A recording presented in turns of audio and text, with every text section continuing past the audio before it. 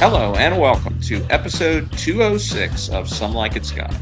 I'm your host, Scott Harvey, and I'm joined, as always, by my co-host, Scott Shelton.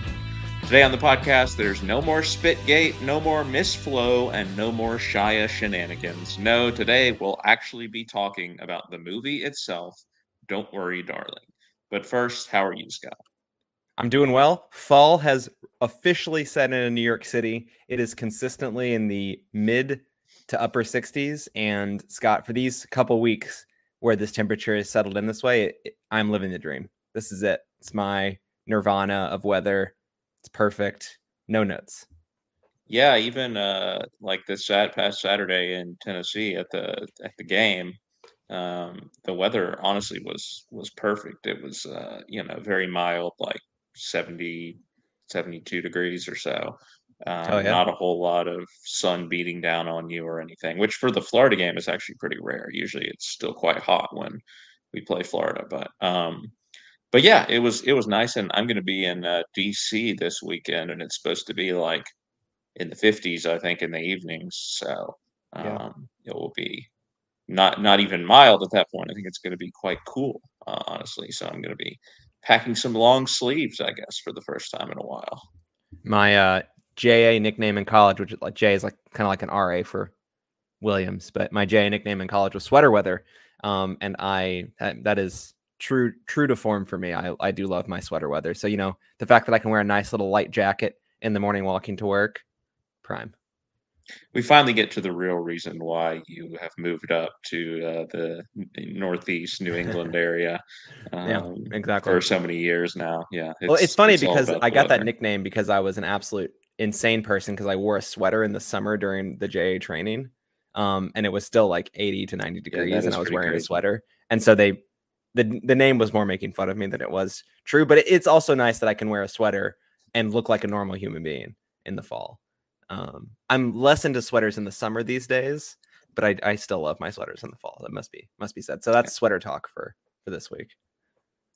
Well, you never know what the topic is going to be It's up true. front Yeah. nowadays. It's always something different. But Scott, it's fair to say that no sweaters were being worn. I don't think in our film because the sun was always beating down. Yeah. I mean, it was Um, looked like the middle of the desert out there.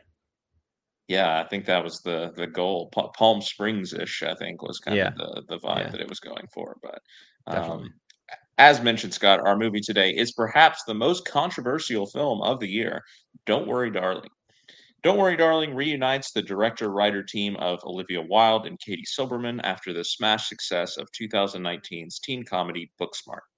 This time, Wilde and Silberman are tackling more serious material with this psychological thriller set in the seemingly utopian town of Victory, where couple Alice and Jack Chambers, played by Florence Pugh and Harry Styles, are treated to an idyllic life of sunny days, friends, and no worries.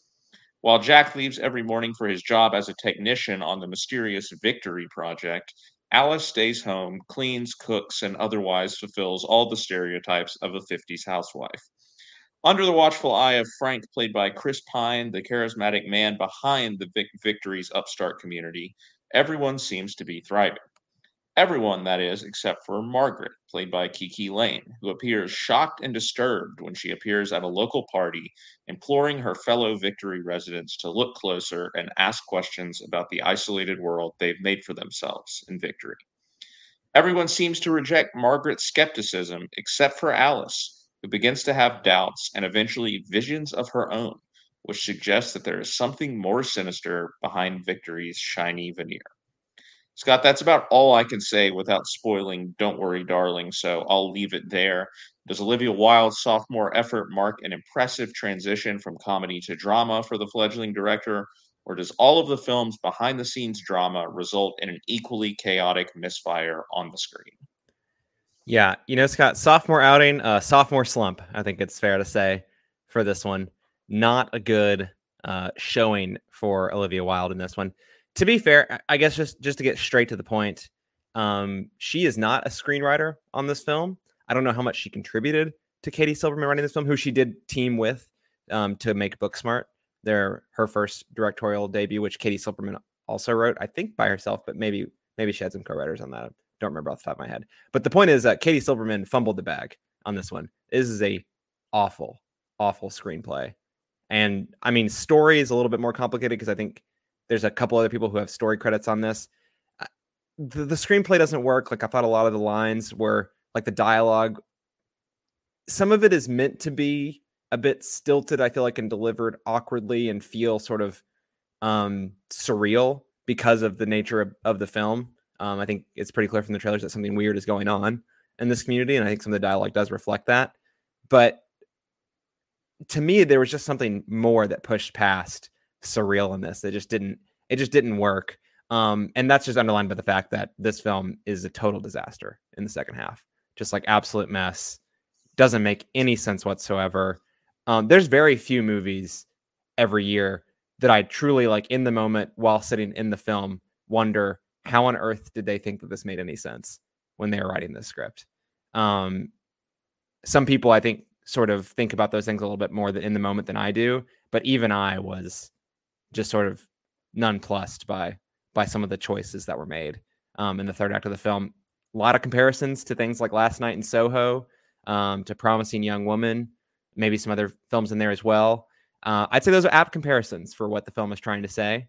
Men, I guess, from earlier this year also got some comparisons to that. I think the themes are maybe the same of the two movies. I think that that said, like, I think the execution of those things are a little bit different in this film, mainly because Men is just like a one-man show kind of, or maybe two-man show going on there. But this thing is so similar to Last Night in Soho, but in some ways made even less sense than that film. People are saying Florence Pugh redeemed herself. I guess I'm not sure she's playing anyone other than Florence Pugh in this movie, which is cool, I suppose. But I don't. I mean, I guess part of it, I'm not 100% sure who this, Alice Chamber is supposed to be. Again, maybe you could argue that is the point of the film. In the third act, is that this character really isn't who you expect them to be in a way, or is shown you to be in the film. But I don't know, like, she's the best of the worst, I guess. Up there maybe with Chris Pine, who has some pretty transfixing scenes, but Harry Styles, Olivia Wilde, Gemma Chan, like, I don't even know what Gemma Chan's fine in the film, but like, what is she doing in this movie? Like, I don't even know why she's in this movie. Pretty crazy stuff out there. I get why she's in the movie. Like, in theory, it's just the character that they give her is, I mean, makes no sense. In the end, it makes no sense. Yeah. So someone was telling me that, like, a lot, like, someone was saying that a lot of the Kiki Layne's and Gemma Chan's scene, I mean, someone's telling me, I saw that their scenes might have been trimmed significantly to much more minor roles in the film. Can't speak to the truth of that. I'd say if that were true, that would make sense based on what I saw in the film, because pretty undercooked characters, especially more so Gemma Chan than Kiki Layne, I suppose. But no idea what Gemma Chan's motivations are in this movie. No clue at all. But overall, super disappointing. It is one of those kinds of films that it's not even like a dopamine hit in the moment. It isn't a fun movie to watch. I've only gotten more negative about it, I think, as I've sat with it now for quite a few days. I think it's been 4 or 5 days since I've seen the movie. It's not a good movie. I would not recommend. Yeah, you said that this shares some themes with Promising Young Woman and Men and movies like that. I think you're maybe being a bit generous by saying the plural themes. I think there's a theme in all of these movies. Men bed. That is pretty easy to understand and extremely surface level. I mean, that's the thing, right, Scott? Like, not to maybe jump the shark a bit and start talking about this, is that, like, to be fair, I wasn't immediately thinking about this myself, but when I was listening to the Big Pictures podcast about this a couple of days ago, and I don't know if you've had the chance to listen to that episode. Yeah, Scott, they were talking about Sean Fennessy and Amanda Dobbins. They're talking about how the crazy thing about movies like this is that it's not even an interesting, or it's like no one watches this movie and like can have a debate or like be surprised by the actions of this film and say that they're bad. Like, it's not a profound statement. I know we say this every single time we talk about movies. This. It's not profound. Like, why did someone write the script and think that they'd hit the jackpot on some incisive commentary about society? Like, it's the problem they're creating is barely even real in society. It's like that's not the problem that women have in society. Yeah, 100%. I 100% agree with that. Like Yeah, well, again, I don't want to jump ahead a little bit. We will get there, and we'll get there soon. But sure. um, I fully agree with that. That like this movie is made. It's a very self-congratulatory movie, as a lot of these types of movies are. The ones that have been compared to, and it is just it is hyperbolic. The conclusion that it reaches is hyperbolic, I guess I would say. It is this movie is made by the people who like will dress up in the Handmaid's Tale costumes and go to like political events and everything, and act like we're going back to some sort of dystopia, or in this case act like we're going back to the 50s basically. um it is yeah, I fully agree with what you're saying there Like the about sexism that women experience today, and they still experience plenty of sexism, is totally different from is the different than sexism that this. the movie is presenting. Yes, Yeah. 100%. Like W this is going to be very spoilery, so if you want to avoid spoilers for now, fast forward 30 seconds. But like, I don't know of too many people that would be watching this movie who think that they should tie their wife down to the bed and insert them into a reality in which that they cook food for them 24/7 essentially, and Yeah. like play Well, house. like, it presents Harry Styles as, oh, and he's this incel, right? Oh, he's listening to the podcasts of like Yeah, Chris Pine, and yeah, he's at his computer doing God knows what.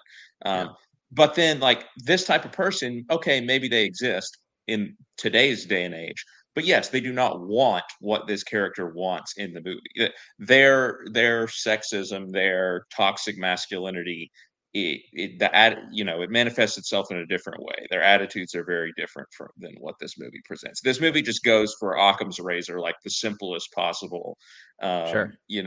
explanation of, well, these men are toxic, and so it must mean that they want, us to go back to the 50s, and um, the sexism that was rampant then. Um, Sure. and toxic masculinity has progressed in the last 70 years.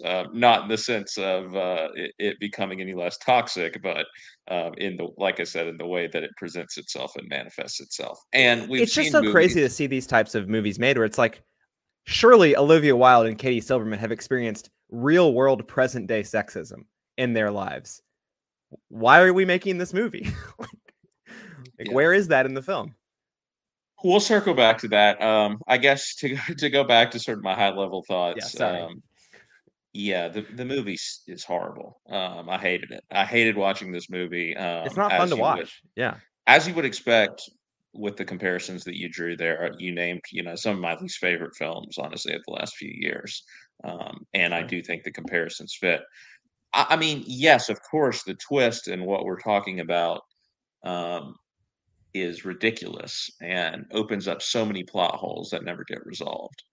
But I did not enjoy watching the movie long before that, and I, Yeah. I, I definitely don't think Olivia Wilde is innocent in all this. I mean, I do think, at least as a director, you can watch this movie and say, well, Olivia Wilde has seen movies before, right? She knows what a movie is supposed to look like Yeah. and The production design sound was like good. and everything. Yeah, the production design was good. I thought that like the framing of the camera, like the camera work was good. Like there's appealing Matthew elements of Libatique like the doing the pieces. cinematography, Yeah, I mean, you have like one of the best cinematographers and who's working today doing the film. John Like Powell doing the there's music. Yeah. component parts that are good in this film, but they just don't add up. Yeah, so I mean, I'm not, giving up on Olivia Wilde as a director, although she's gonna have to work on her behind the Attitude. scenes stuff, obviously. Not to be pedantic about it, but I mean, Yeah. I think that's pretty clear at this point. But I mean, the pacing of this movie is terrible, in my opinion. I mean, it's only a little over 2 hours, I guess, but it I guess. just feels like it is stuck in neutral and just running in circles for so much of the movie. Yeah. It's like Florence Pugh starts getting paranoid within the first 20 I minutes, was and shocked how she fast that is happened. just Yeah. paranoid for the next hour and a half, and it doesn't really nothing really changes. It's just all set up, Yeah. and it is, like I said, it gets boring at a certain point. Like, she is, transfixing to watch because it's Florence Pugh, but like it's just spinning his wheels. The movie is just spinning its wheels, and it's just like making her paranoid. I mean, it's just her paranoia, and it's not really giving us any clues. It's not really like inserting any little, hints or anything for us to like keep us invested. It's just something else is going on. Okay, we get it at this point. Like we know something else is going on. That's pretty clear from the freaking trailers. It's clear from anyone who's ever seen a David Lynch movie that something else is going on here. Um, get to what it is quicker, or at least drop some little clues as to what it is quicker. To be fair, most It's people haven't ridiculous. seen a David Lynch movie, but yeah, your point's Yeah, taken. I mean, sure, but the point is, this movie has the generic Lynchian idea of, oh, we have this idyllic small town community, but underneath there's something really messed up going on. So again, if you have seen a David Lynch movie, you're gonna know what's going on in Hmm. the first 5 minutes of this movie. Not specifically what's going on, but just that something sinister is going on. But even if you haven't, again, like I said, if you watch the trailer, you know that something's going on here. And I was listening to Mark Kermode's review, and he was like, when he's talking about the twist, he was like, yeah, this movie, yeah, we finally get to the point where um there's the reveal of what's going on, and it's just like, oh, so that's the one they picked, right? Yeah, It's not surprising. It's yeah. not like It's um, surprising you that know, like, oh, this is what they're doing, but like thematically, it's like, well, yeah, of course. So they were doing something like this. yeah, it's like Yeah, there's one of like four or five directions that it could have feasibly gone in, unless yeah. it was just going to be absolutely insane, which it was insane, but not in a good way. Not in that way. Um, Yeah. and it chooses one of those, and once it reveals what the result, what the outcome is, I was just like, okay, I just want the movie to be over now. Like I was sitting here just waiting to see what the twist was going to be, Yeah. and now that I have been it has been revealed, I don't even care about what happens in the end of this movie. I want to go.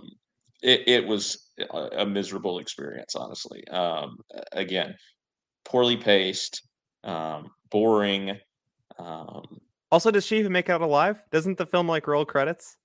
well, okay, so let's get to this right now while we're Yeah, just discussing, sure. because this is one of the many questions I have. Yeah. Um, so at the end, the movie ends for people who have seen it now.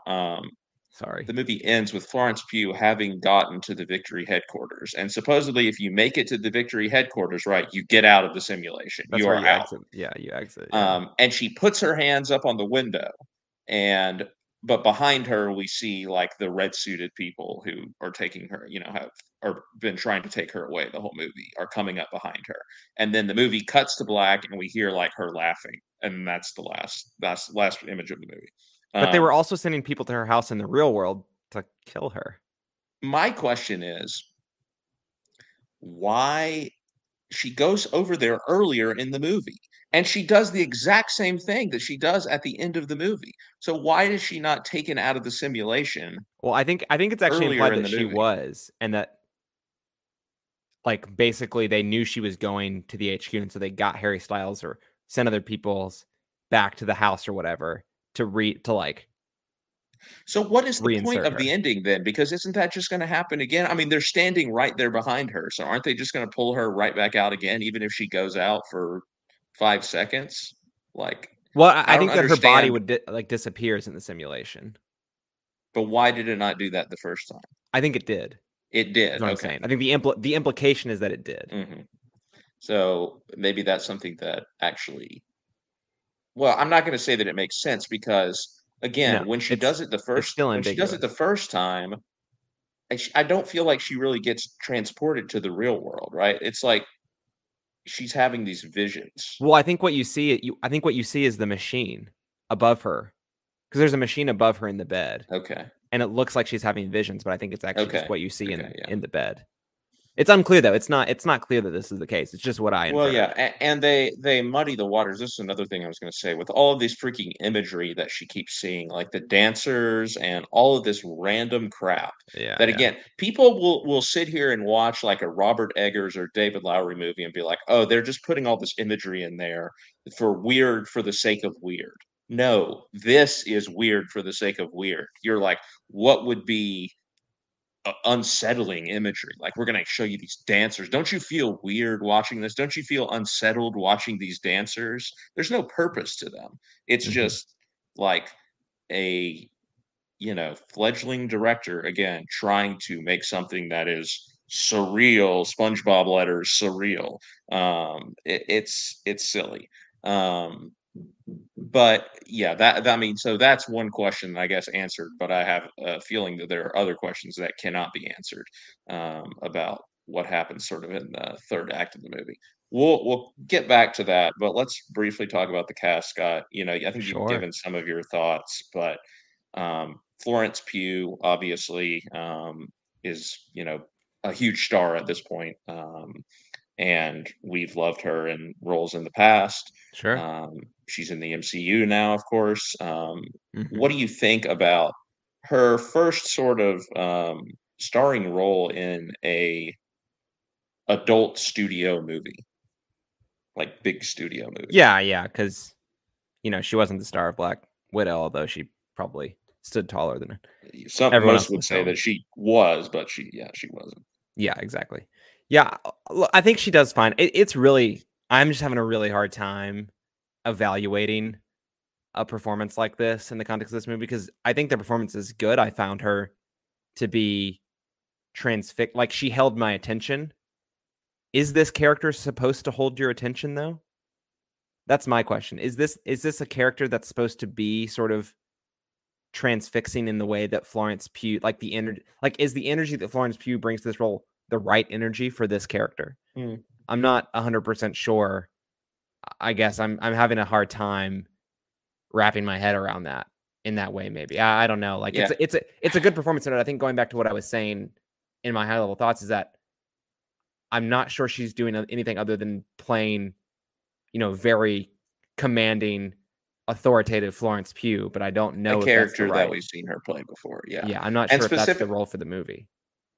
specifically like the going through trauma and stuff. We've seen her. Obviously, seen her Yeah. play this in It's Midsommar. And like, very very second half of Little Women after she's, like, grown up. It's very Midsommar. It's which is fine, Lady like, she's Macbeth, really if good you've at it. seen I enjoy Lady watching her Macbeth. do that. I just don't know if it makes sense in the context of the film. I'm not sure it makes sense either, but like honestly, in hindsight, I'm glad because if it had been someone else doing something else, I probably would have just like completely tapped out of the movie. So Maybe. at least it kept me from being Yeah. 100% checked out and bored That's because fair. I liked watching her and am interested to watch her because she's a very compelling screen presence. Yeah, I don't know. Like, I guess maybe is what you're trying to say that this character that this the performer we maybe should have had somebody who could be a little bit more timid or demure or something like that, and that would have fit the character a little bit more, I mean, that's yeah, so that's the question, a right? little more Because innocent. something like that, because I'm having a hard time wrapping my head around, like, exactly what this simulation world is like, because I think the one scene that you get of her outside of, this world that Which is Frank like and 2 minutes long. Like, yeah, which is her. She's a doctor.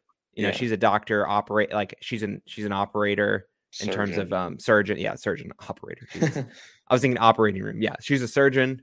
Um, so like clearly, like that personality makes a lot of sense when you layer that onto who she is in the simulation.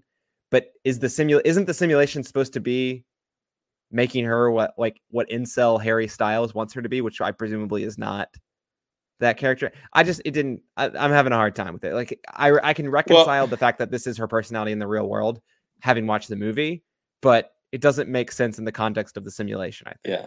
So here's another thing I kept thinking about because there were some interviews of Olivia Wilde talking about, oh, this movie where we really are going to highlight female pleasure and really Yeah. like patting herself on the back, right? For, oh, It can't happen in we're the real world though, Scott. That's the the problem. the sex scenes that you're gonna see in this movie are, the female is the one who's going to be enjoying them, not the Yeah. male, Yeah. because screw the males.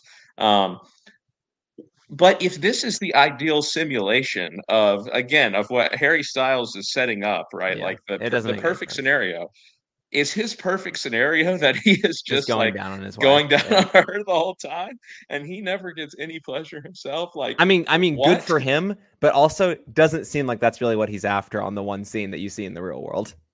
Yeah, like this man is trash, like is complete trash. Like Yeah. that's the message of the movie. But all he wants to do is pleasure his Except, wife. Yeah. yeah, when he doesn't make any sense.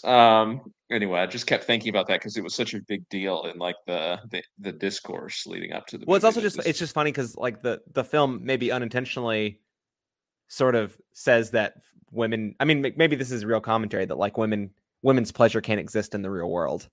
Is maybe what but it makes even But less it sense that it's also in would the not simulation. exist Yeah, exactly. That's what I'm saying. It makes even less in sense this in the world that simulation. she's created. Yeah. Yeah, that's the funny part to me. It's like, okay, I think that's an interesting point you might be making, but also, what? It's because I mean, again, at the end of the day, she just wants to go for like the Twitter, Yeah, like feminist, yeah, like here's the fist pumping moment, right? And there are other examples of this too. I mean, Gemma Chan, the whole thing that happens with her at the end, I feel like is like the ultimate of that that's like moment the promise. of I mean, that's the promising young woman yeah, thing. yeah, like forget about it making any sense or whatever. We just want you to be like girls rock, right? Like Hell yeah, sister. gatekeep, gaslight, girl boss, or whatever the Yeah, saying yeah, is. yeah, yeah, yeah. You did it, sis. Um, She sure did. Got him as for good. Florence P, as for Florence Pugh, I mean, I think I ultimately agree with you that I don't think she's doing anything new that we've seen her before, but she definitely comes out of the movie more unscathed than any other performer. She held my attention, whether she Yeah, was supposed to or not. yeah, Um, and and I don't come out of this movie, feeling any differently about her. sure. Sure, yeah, the script is probably bad on paper, you know, like Yeah, I would think you so. get the opportunity to work with Olivia Wilde, who at the time, right, was like this exciting female filmmaker, like exciting up and coming female Yeah, filmmaker. young women saying how great it was to work with her. Yeah, it's Yeah, gonna be a big studio movie. There's Oscar possibilities, right? Like at one point we thought this would be an Oscar film. Obviously it's not going to be anymore, but at one point we thought so. I don't know. Um Could it get a nomination for production design, Scott? yeah, it wouldn't be undeserving if it did. I would Yeah, say that. That's the best element of the movie. it's the best simulation I've seen all year. By the way, I mean the movie you have to think of, right, is Serenity, of course, but Oh yeah, Serenity a thousand is at percent. least knows what it is, so It sure I did. would give it more credit for that. But and You're then of right, Scott. course What this movie needed is a guy running around just called The Rules yeah, or the whatever. rules. I also, of course, made the joke that this was basically Free Guy, right? Because at the end of the day, it is about like an NPC becoming sentient as to their, surroundings being a simulation or what. I mean, I know the Yeah, similarities probably stop there, but yeah. it did dawn on me that like, why has this become a thing? But anyway, as for the rest of the cast, Scott, Sure. a lot of talk has been made about Harry Styles and his acting. Harry. Is it good? Is it bad? Obviously, he's been in Dunkirk is really like the only other movie that he's been Yeah. in. He didn't have Uh, accent problems in Dunkirk though, did he? Because he didn't speak at no, all. yeah, he barely spoke, but at the end, when now I'm thinking back on it, like the ending scene where he's on the train, he's the one he starts to read the paper and he's like, "No, I can't do this," and he hands it over to Fionn Whitehead. So maybe that was again Chris Nolan knowing something, but Scott, obviously he's one of the biggest pop stars in the world, if not the biggest. Um, Most of the people who were in my theater to see this movie last night, I am pretty certain were there to see him and him only. Um, Oh, my theater for sure as what? well. 100%. Yeah. What do you think about his performance? Is he going to be a dual threat to watch for moving forward? Scott, he might be, but that's because apparently he's pretty good in the other movie that he has coming out this year. Yeah, I my don't think he's going to be policeman. the dual. Yeah, My Policeman. I don't think he's going to be the dual threat because of this one. I did see someone pointing out on Twitter, and this did not occur to me while I was watching the film in the moment. But yeah, Florence Pugh too is British. She didn't have any problems with an American accent in I this was film. thinking about that this morning. Well, why did they not just make her British though? Like, I don't get it. I just Oh yeah, I mean, but for whatever reason, Harry is going. I swear, like I don't even know. But I don't know what's Harry is happening. Brit. I mean, like he is supposed to be Brit. His character is supposed to be Oh British yeah, but I think that they changed that after he joined the because he project, was and I so think they bad. realized that Yeah. he couldn't do an American accent worth of shit. Because that part was originally Shia LaBeouf, and they weren't making Shia LaBeouf randomly do a British accent. When they have Florence Pugh doing an American one, that wouldn't make any sense at all. So look, I think, like, I don't know. I'll say this. I think he's really lucky to be having a second movie coming out this year.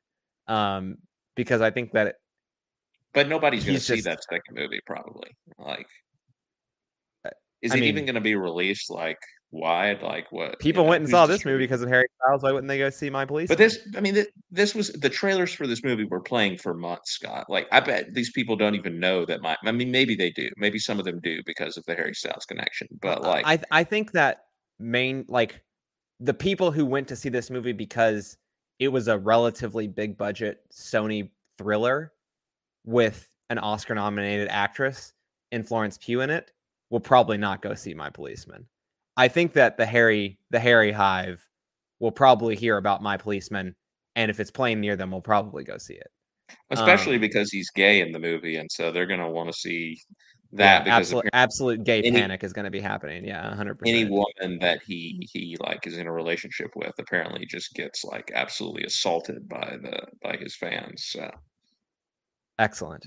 Can't wait to for that to happen. Yeah, I think that, look, if he's being judged by this film, I don't know what to tell you. Like, it's not a good performance.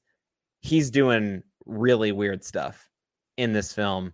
I don't know why they made him put on a fake mustache or goatee or whatever the hell that was in like the one or because two that's what scenes. incels look like, Scott.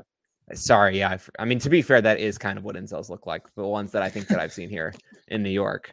Um, it's, I'm not gonna out myself. Never mind. I'm not gonna finish that thought. I have to say they're being really flattering to Jordan Peterson though, which is who they think I was about Chris to say that. Pine's Yeah, character is, yeah, but yeah. because he does not look like Chris Pine. Yeah. So, well, in that front, I mean, Chris Pine looks like an absolute Chad, not a Jordan Peterson. Yeah. But yeah, Harry Styles is like, I don't know, shrug. I did not like this performance. I mean, here's the thing. Here's the reality. I think this is true for Florence Pugh, as I mentioned already. I think this is true for Gemma Chan. I think this is probably true for, I mean, maybe not so much for Chris Pine, but like a lot of people are really miscast in this movie. And I have no idea whether that is because really poor casting or if that's because Olivia Wilde didn't know how to direct them into the roles that they should have been playing. I just like don't know. I just can't figure it out. Um, I don't think I Harry think this Styles is is a the good fit. movie. Shia LaBeouf would have been great for this role, I think. Yeah. I think this is a Frankly. movie where like nobody is innocent really, like except maybe Florence Pugh. So like Yo, maybe we could say. you're defending your girl hard. Respect. You're hustling for her out here. But, I mean, yeah, but like I don't think you could point to anything that she did as being like. I'm saying I guess I'm Starring in the talking more film. about like behind the camera, like we're talking about. Well, is it the director's fault? Is it the screenwriter's fault? Everyone has some fault in what happened here. Well, yeah, Like especially because Florence was directing half the scenes, right? According to her. well, yeah, So you don't have an unmitigated disaster like this without everyone having some role yeah, because team effort. what it means is nobody stepped up and said, no, maybe we shouldn't do this. Yeah, a lot more people said it should have said no, we shouldn't do this in this film. That's for sure. Like Olivia Wilde, I mean, she's probably like the best of the supporting women in this film, if I'm had to be honest. Yeah. I did see some people on Twitter saying Olivia Wilde would save the best supporting character for herself, which I think is probably like a bit, that might be a bit unfair. She was originally going to Yeah, that's play probably Florence taking it Pugh's a little too character. far. She was originally going to play Florence Pugh's character, and then Florence Pugh was going to play her character, and then they swapped. I mean, Um, David Lynch gave himself the best character in Twin Peaks, so let's not have a double standard here, sure. guys. What Gordon would you have thought if definitely. Dakota Johnson had been Kiki Lane's character? Because she was originally cast as Kiki Lane's character in this movie before she decided to make an actually good film with The Lost Daughter. Well, I definitely would have wanted more scenes then, whatever scenes got cut, because I mean, Kiki Lane doesn't even really have time to register in this movie. So There's like if they three had put scenes in this movie. Dakota Johnson, that would have been weird because that's a big star as well. So Yeah, um, I'm just very whatever. I mean, I guess what is it? is it Timothy Simmons? Is that Oh Dr. yeah, Collins' he's name? always great. He's He's good. always a highlight. Yeah. Yeah, for sure. He was good. Timothy Simons, yeah. He plays the doctor. Mhm. Yeah, I mean, Harry Styles is rough. I mean, when he raises his voice at any point in this movie and like tries to show some emotion, Alice. it's really bad. It's really bad. So I don't know what this bodes for his acting career because I can't say that it was all, the director or screenwriter's fault. Like he brought Yeah. nothing to this character in my opinion. And there are some laughable moments. Like there are moments where I actually chuckled to myself at Yeah. how I will say poor my his theater acting was was. laughing a lot at Mhm. him. I think too much. I mean, there's some stuff that was just like, come on, dude, for real. But they were like laughing a lot. I thought it was a little bit too much. Maybe you were more in their boat though. Yeah, nobody else was really doing that in my theater, but I was, I did a little bit. And if I had been in a theater with more people, I'm sure I would, who were reacting that way, I'm sure I would have. Um, okay, Scott. I mean, let's talk a little bit, I guess, about the a little bit more about the ending and maybe all the illogical things that seem to happen. But as we've already talked about, the reveal is that this is actually a simulation, right? And incel Harry Styles in the real world has placed his wife Alice into this simulation because he doesn't ever get to see her. She's a doctor, she's working 30-hour shifts. She comes home and she's like, I'm going to bed. And meanwhile, incel Harry Styles is like, well, but wait, you're supposed to cook me dinner, you're supposed to like sleep with me, you're supposed to do all the things that a wife is supposed to do. And so you're not doing that. And so I'm going to put you in this simulation created by this Jordan Peterson type guy, right? That Chris Pine is playing. Um, and we're going to create this idyllic community. Um, so many things, Scott, so many questions that I have, like Mm-hmm. the real world. How is there not somebody who is a loved one of Florence Pugh's who is like shocked that she has just gone missing, right? Because there's never really any concept of like how much time is passing in the real world. So it seems like it's just the time is the same, right? I think Because that's the implication because he has to they go to the go real to world. Yeah. right, he goes to work every day, but what he's doing is going back to the real world. Yep. So I would think that someone would have noticed that she was gone for, you know, months, years, however long, that this thing has been going on. It's not clear. That's a huge question mark. There's like a thing of if the men get killed in the simulation, then they die in real life, but not the women. Like, why is that a rule? Because the Bro, movie could needs it to be, bro right? couldn't Like tell that's you. the explanation. Yeah. Um, Could not tell you. Olivia Wilde's character, how does she become like sentient of what is going on? Like, because she Couldn't knows tell you. what's going on, but like, Oh no, because she wanted to be put into the simulation so she could be with her kids who are dead in the real world. That's okay, why. well, yeah, that was kind of my next point. Is like, okay, so yeah. Well, what real WandaVision mode? It goes there, but um, No, it's what's his face? It's the guy from the Matrix. I always forget his name. He wants to be reinserted back into the Matrix and forget about the real world. He's the villain in the first movie. That's not the agents. I don't remember. It doesn't matter. Cypher. Yes. Are you talking about Joey Pants's character? Yes. Yeah, that's Cypher. Yeah. He wants to be Um, reinserted back into the Matrix. It's well, like, yeah, Olivia Wilde was like, yeah, wasn't she like this? We're comparing this movie to like, what's like comparing this movie to like the Matrix and Inception and like all this crap yeah. beforehand. She Like, said that come she said on. Inception in the Matrix. Yeah. Yeah. Yeah. Sister. Yeah, this ain't it. And then again, I think the craziest point is Gemma Chan's character just up and killing her husband. That was the Up and craziest scene, Scott. when she seems That to have was been so devoted and like will defend him to the yes. death earlier in the movie. And what has changed, right? Is it that this everything seems to be crumbling or what? Like what has changed? Florence Pugh's character's escaping. I will say that the action scene at the end was pretty well staged. Again, another thing that I will give credit for Olivia Wilde as a director, is that the car chase and all of that was great. Although again, victory for we're supposed to be, a huge victory for feminism, and basically what ends up happening is that she crashes her car, right? The stereotype of women driving, and ends up having to run up to the tower to try and to escape. But You anyway, went there. I love it. I digress. Yeah. Yeah, but ultimately, what it boils down to, Scott, is it's exactly like the twist that I have said is exactly as deep thematically as the movie gets. Right? It is that Yeah. these incel men, these Jordan Peterson types who, heaven forbid, listen to podcasts. Um, they want their female partners who they don't have because they're incels, to Except for Harry be Styles, who somehow has, yeah, as an incel, to has be a partner. to basically fulfill, a June Cleaver role of like, you know, you have dinner waiting when I get home, you're cleaning the house, until it's spotless. You are available to me for, you know, extracurricular activities whenever I should want to participate in them. And, you keep your nose out of my business, right? You don't ask about where I'm going, what I'm doing.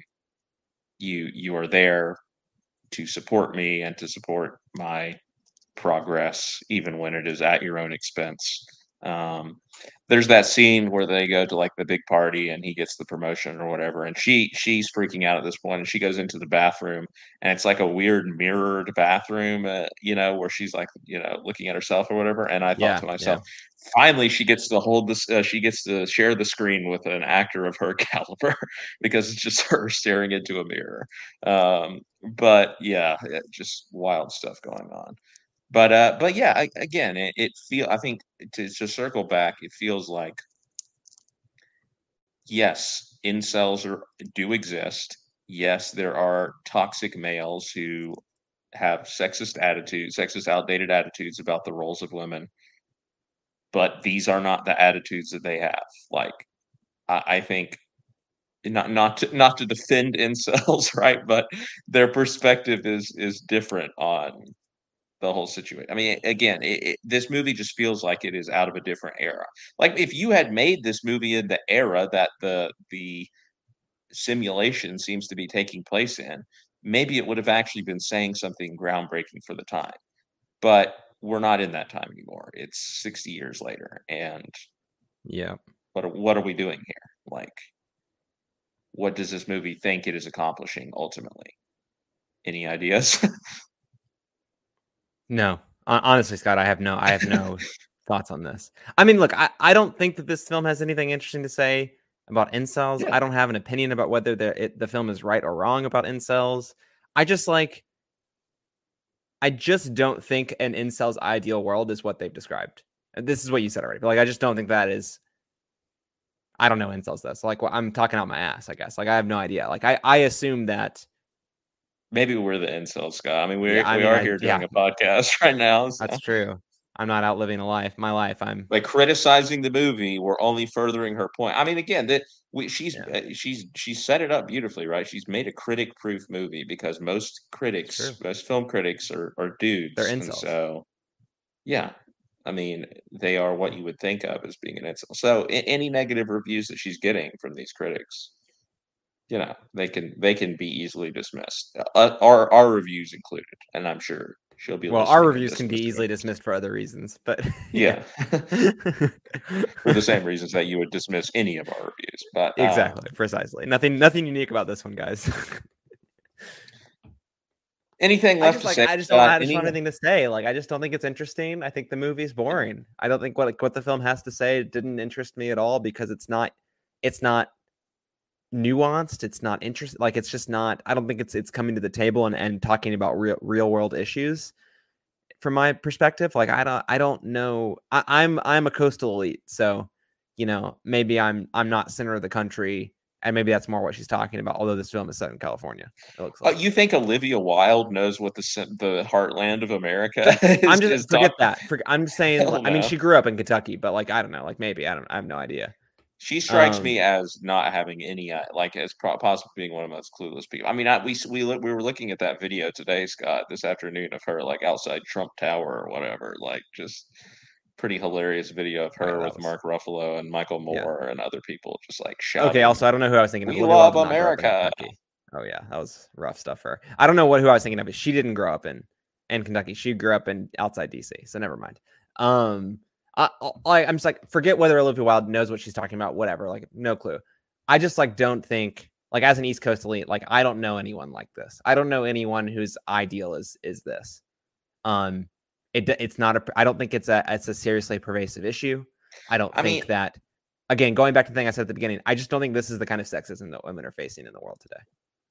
yeah, but I mean, if we want to try and meet her on her level, like again, the archetype that she's drawing from for Chris Pine's character is Jordan Peterson.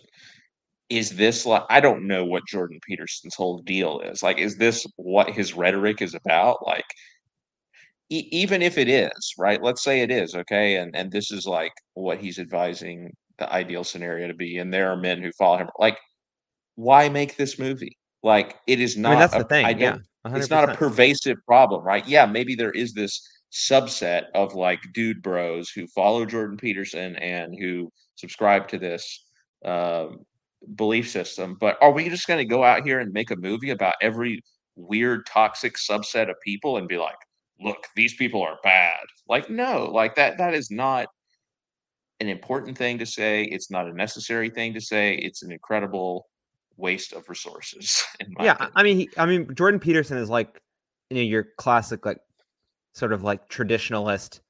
Climate change isn't real. Um, What does he think women. about masculinity, though? Like, I Well, I'm guess saying that's really what I'm I'm sure trying. that it's like women should be in the home.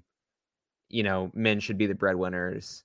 He doesn't believe in like not like trans rights, things like that, like gender expression. He's just like your classic like ultra conservative traditionalist. And that exists. I'm not saying that those perspectives don't exist and that some people don't want that. I just don't think that is the pervasive issue of sexism that women experience on a daily Yeah, basis.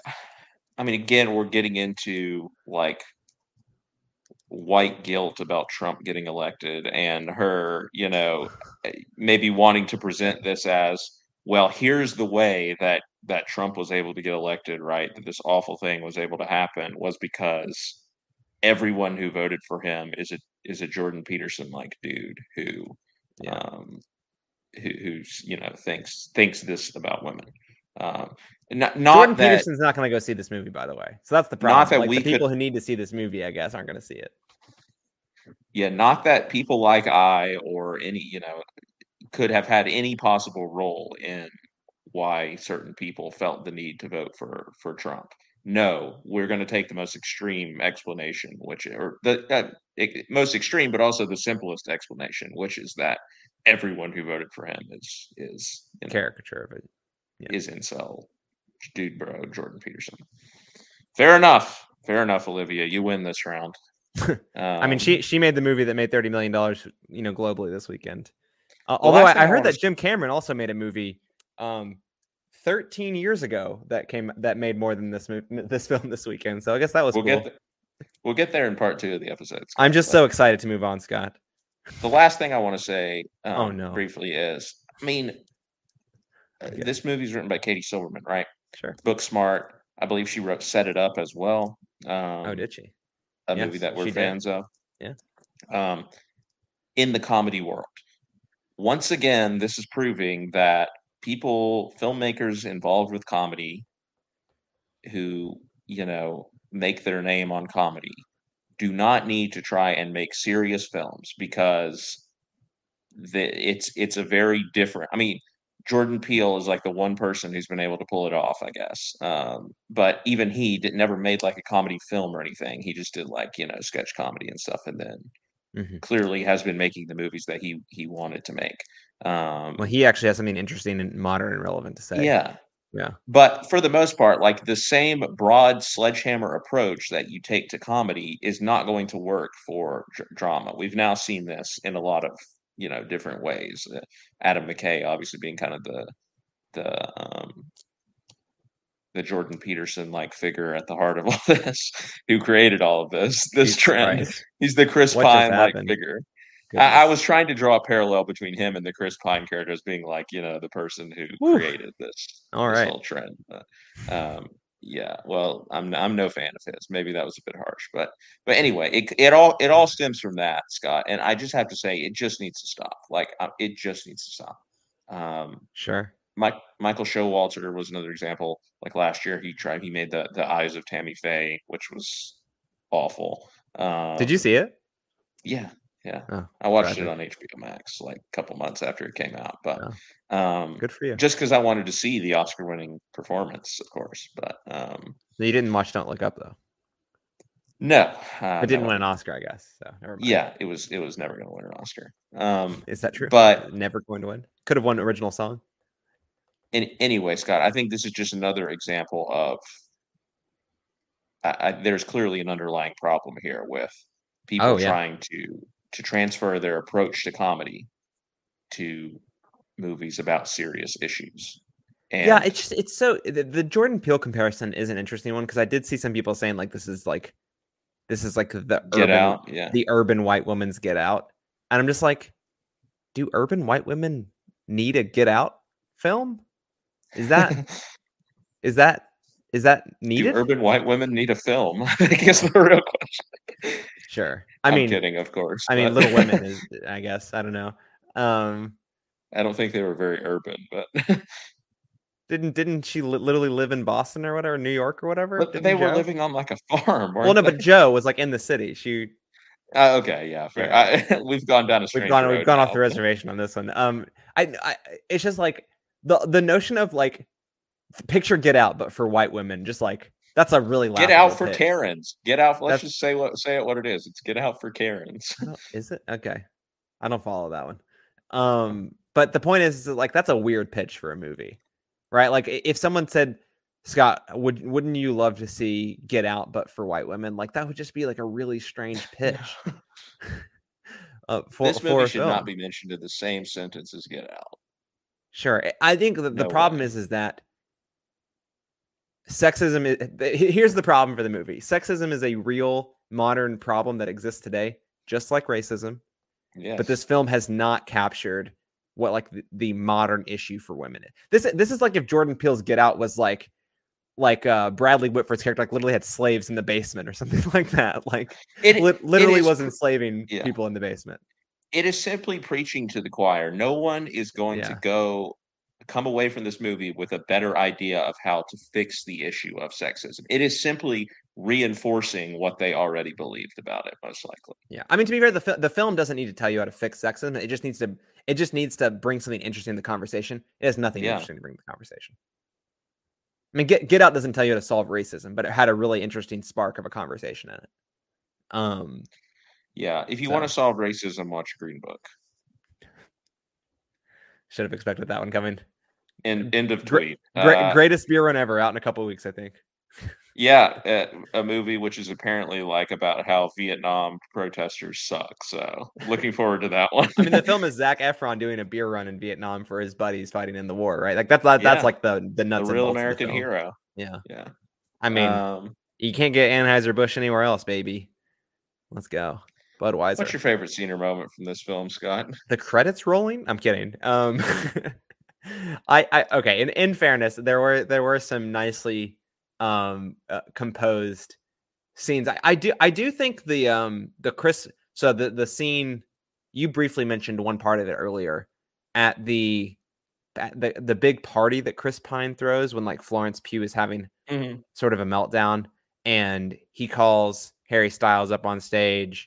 That scene I think is really well composed. You like to like cross-cutting between that and it was her good with stuff. Olivia Wilde in the bathroom. Yeah, really good stuff. Yeah, I think that's what I'd say. I don't really have much more to add to that.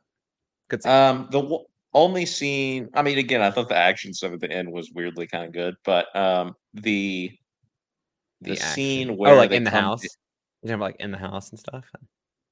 I'm talking about like the car chase and the Oh, gotcha. Oh yeah, would yeah. she? Yeah, that was cool.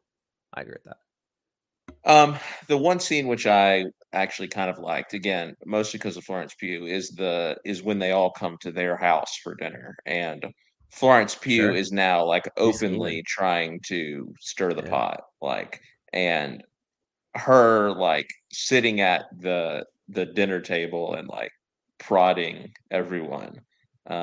It was fun to watch. It was it was fun to watch. Yeah, I mean, it was fun. Like, it was the one time when the movie, like, actually embraced, I thought, what it could have potentially been, like, Sure. embraced some of its camp potential. And Florence Pugh, like, really eats up the moment there and, um, sells Yeah. that for all that it's worth. But there was far too little of that in the entire movie. All right, what's your score out of 10? 4? I don't know. Probably less than that. 3.5? I'm not sure. It's low. 2.5. It sucks. Yeah. Fair That enough. this movie has nothing to offer. Do not watch it. Yeah. It really pains me because as much as I try to prop up or try to champion like female filmmakers and stuff when great movies come out, because I think there are so many talented ones working that aren't getting enough credit. My like two movies that I have genuinely hated this year was this and Sharp Stick, which are both by female filmmakers. So You it didn't doesn't hate give me any. Men? I You're not a I don't Men think I hater, hated Scott? it. You're I not a didn't Men hate hater? it. It was bad, but I didn't hate it. Like I I don't think you got wasn't the point like, of the film if you're not hating men. Just put it that yeah, way. fair enough. I didn't get the point of this film either, I guess. But Yeah. it gives me no pleasure to say it. But at least my favorite film of the year so far is also by a female filmmaker. So I guess it all comes out in the wash. What film? Petite Maman. Oh, right. Okay, yeah. I saw that. Okay, yeah. Yeah. Sorry, I was like, what film are you talking about? It all comes out in the wash. Yeah. Scott, James Cameron, not a female filmmaker, but we will be talking about him after the break and the re-release of Avatar. We'll also have some new casting news for you, so stay tuned. We'll be right back.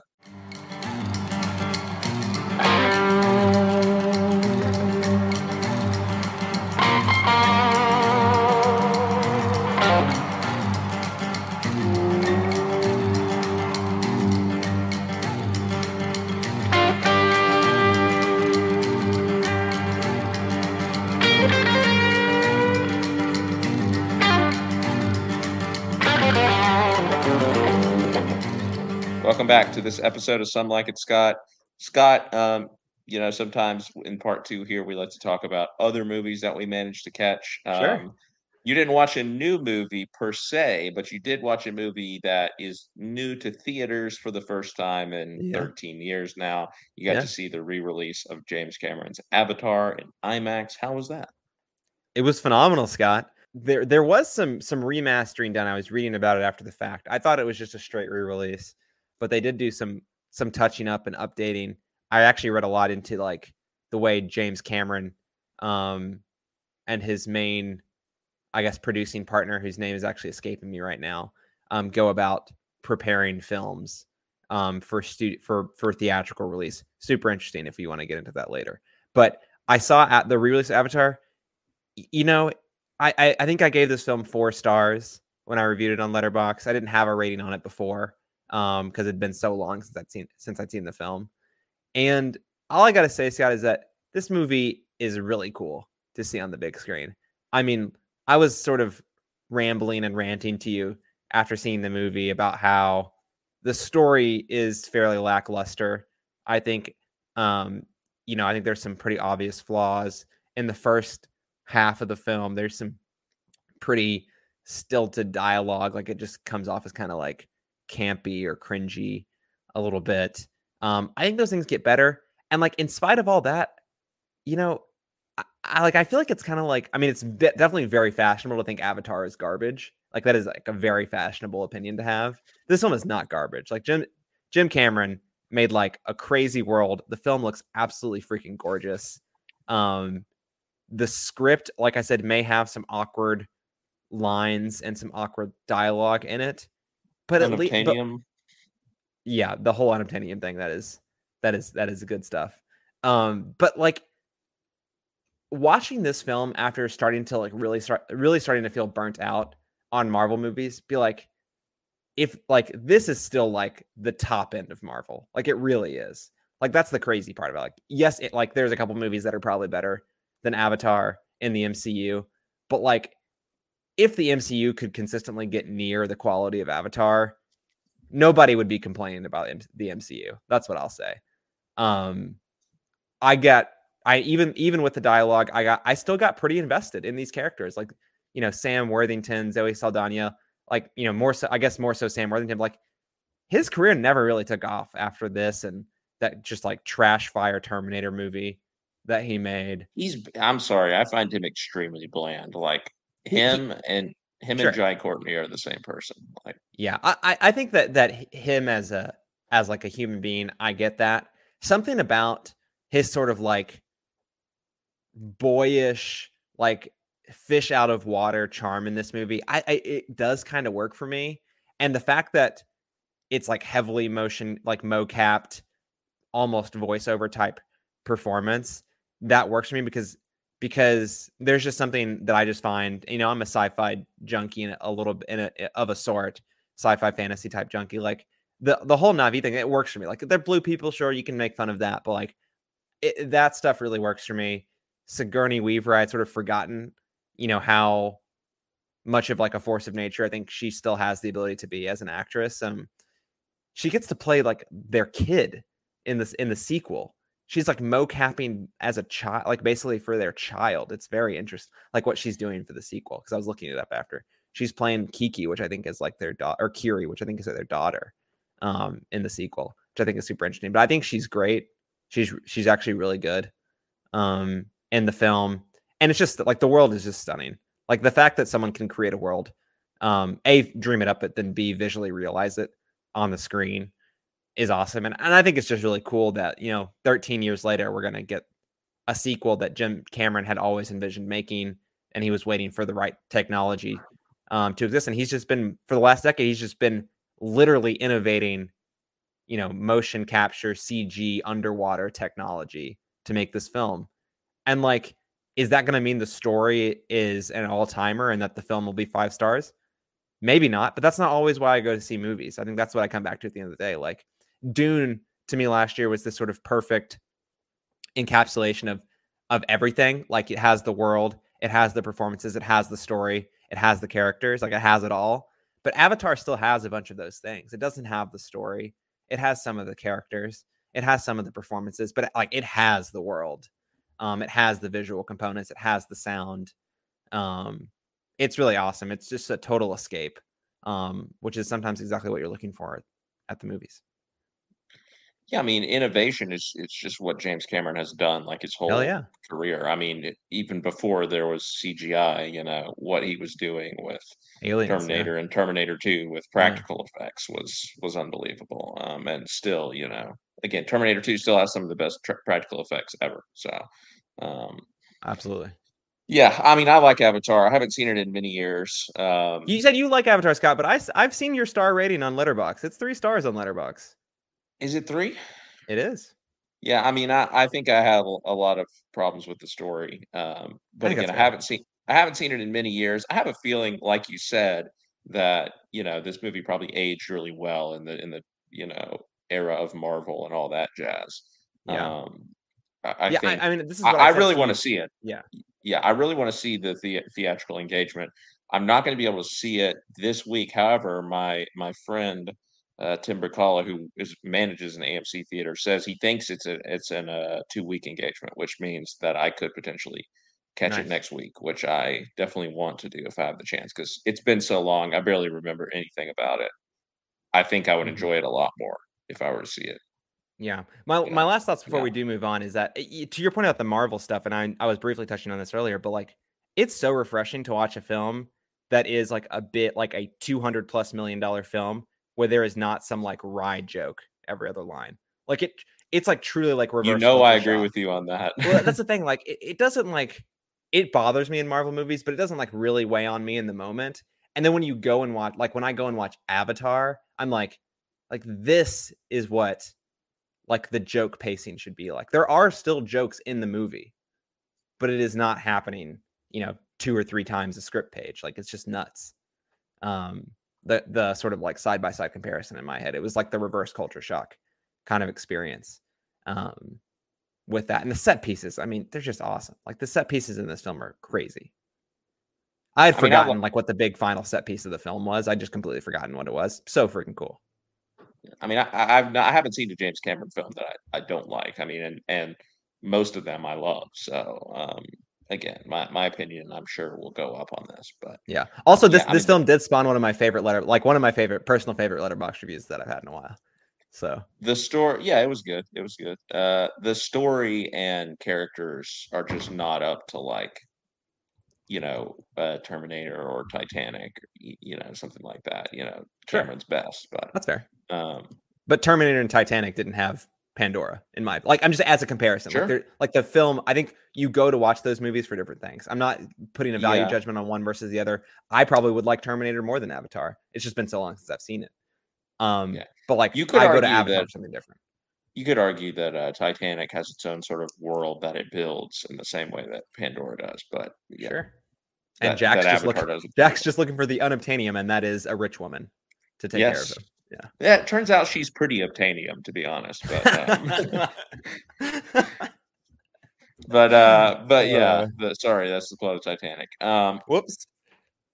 Anyway, Scott, before we go, casting last news I wanted to share, is that Brandon Cronenberg's new film has been cast with a rating by the ratings board. This film is called Infinity Pool, Scott. It stars Alexander Skarsgård, who we saw this year in The Northman, and Mia Goth, who of course has been getting a lot of buzz, rightfully so, for her role as Maxine and Pearl in Ty West's X and Pearl. Two performers who I think are well suited for Brandon Cronenberg's out there style for sure. They've shown that they're willing to branch out and do some eclectic stuff, and so I'm excited to see all three of them working together. This film, Scott, has received an NC-17 rating for graphic violence and sexual content. We don't see the NC-17 rating handed down as much. I'm not going to go into a long history of it, but there is the great documentary. I probably mentioned it here before on the show, but this film is not yet rated about the ratings board. But there was a time when the NC-17 was, a death knell basically for film. So because it meant it couldn't be screened in mainstream theaters. So if your film received an NC-17, you'd basically do whatever you needed to do to cut it so that you could get it down to an R. Obviously, things are a lot different nowadays, especially with streaming, right? They'll put anything on streaming. And actually, I saw a couple people saying like, well, what's the last movie that actually did get an NC-17? I think technically Brandon Cronenberg's last film, Scott, which is Possessor, which was one of my favorite films of 2020, my number 2 film 2020, actually. I love that movie. Was kind of an NC-17. There was a theatrical cut of it that I believe was rated R, but there weren't really movies screening theatrically in 2020.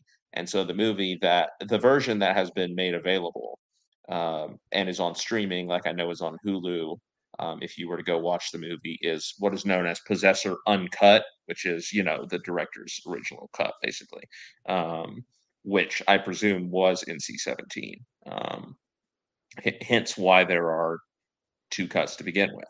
So, this is not something new for Brandon Cronenberg. This is not something new for David Cronenberg either. I believe that his film Crash, I don't know if it was released as an NC-17 or whether it just received one at some point in the process. But yeah, I mean, the Cronenbergs, the types of movies that they make are always towing the line. We saw Crimes of the Future this year, which was Brandon's father's film, and it had its fair share of freakish moments, to say the least. So, I mean, I don't know if there's much more to the story here, Scott, except that this movie's received an NC-17, so it's obviously going to have some extreme content. But you probably would have expected that anyway. And I'm really excited for this movie. I mean, it's not going to be coming out this year now, as far as I know. Um, I think at the start of the year, maybe we thought it might come out this year, but this is the first I've heard about it in quite a while. But when it does come out, I'm going to be very excited for it. I'm glad that he is making movies, with abandon. Like he's getting to make the movie that he wants. Obviously, it sounds like he's gonna accept the NC-17 rating. I don't know. But I don't know. Well, it does say the distributors are planning to appeal the rating, so I don't know exactly how that whole process works. But if it does get an NC-17, it will be interesting to see how it affects the distribution of the film. But, well, they'll probably recut it. They probably wouldn't. They wouldn't release an NC-17 film in theaters. You're probably right. But I guess that's my point, Scott. Do they just say, well, forget theaters then? Let's just put this on streaming or something, because they have more possibilities nowadays. But yeah, I mean, but does Brandon Cronenberg want his film go straight to streaming though? Probably not. Probably not. And whoever's distributing, is it Neon? I think it's probably Neon that's distributing it. I haven't looked into it. I can Google they it fast. distributed Infinity Pool is what it's called.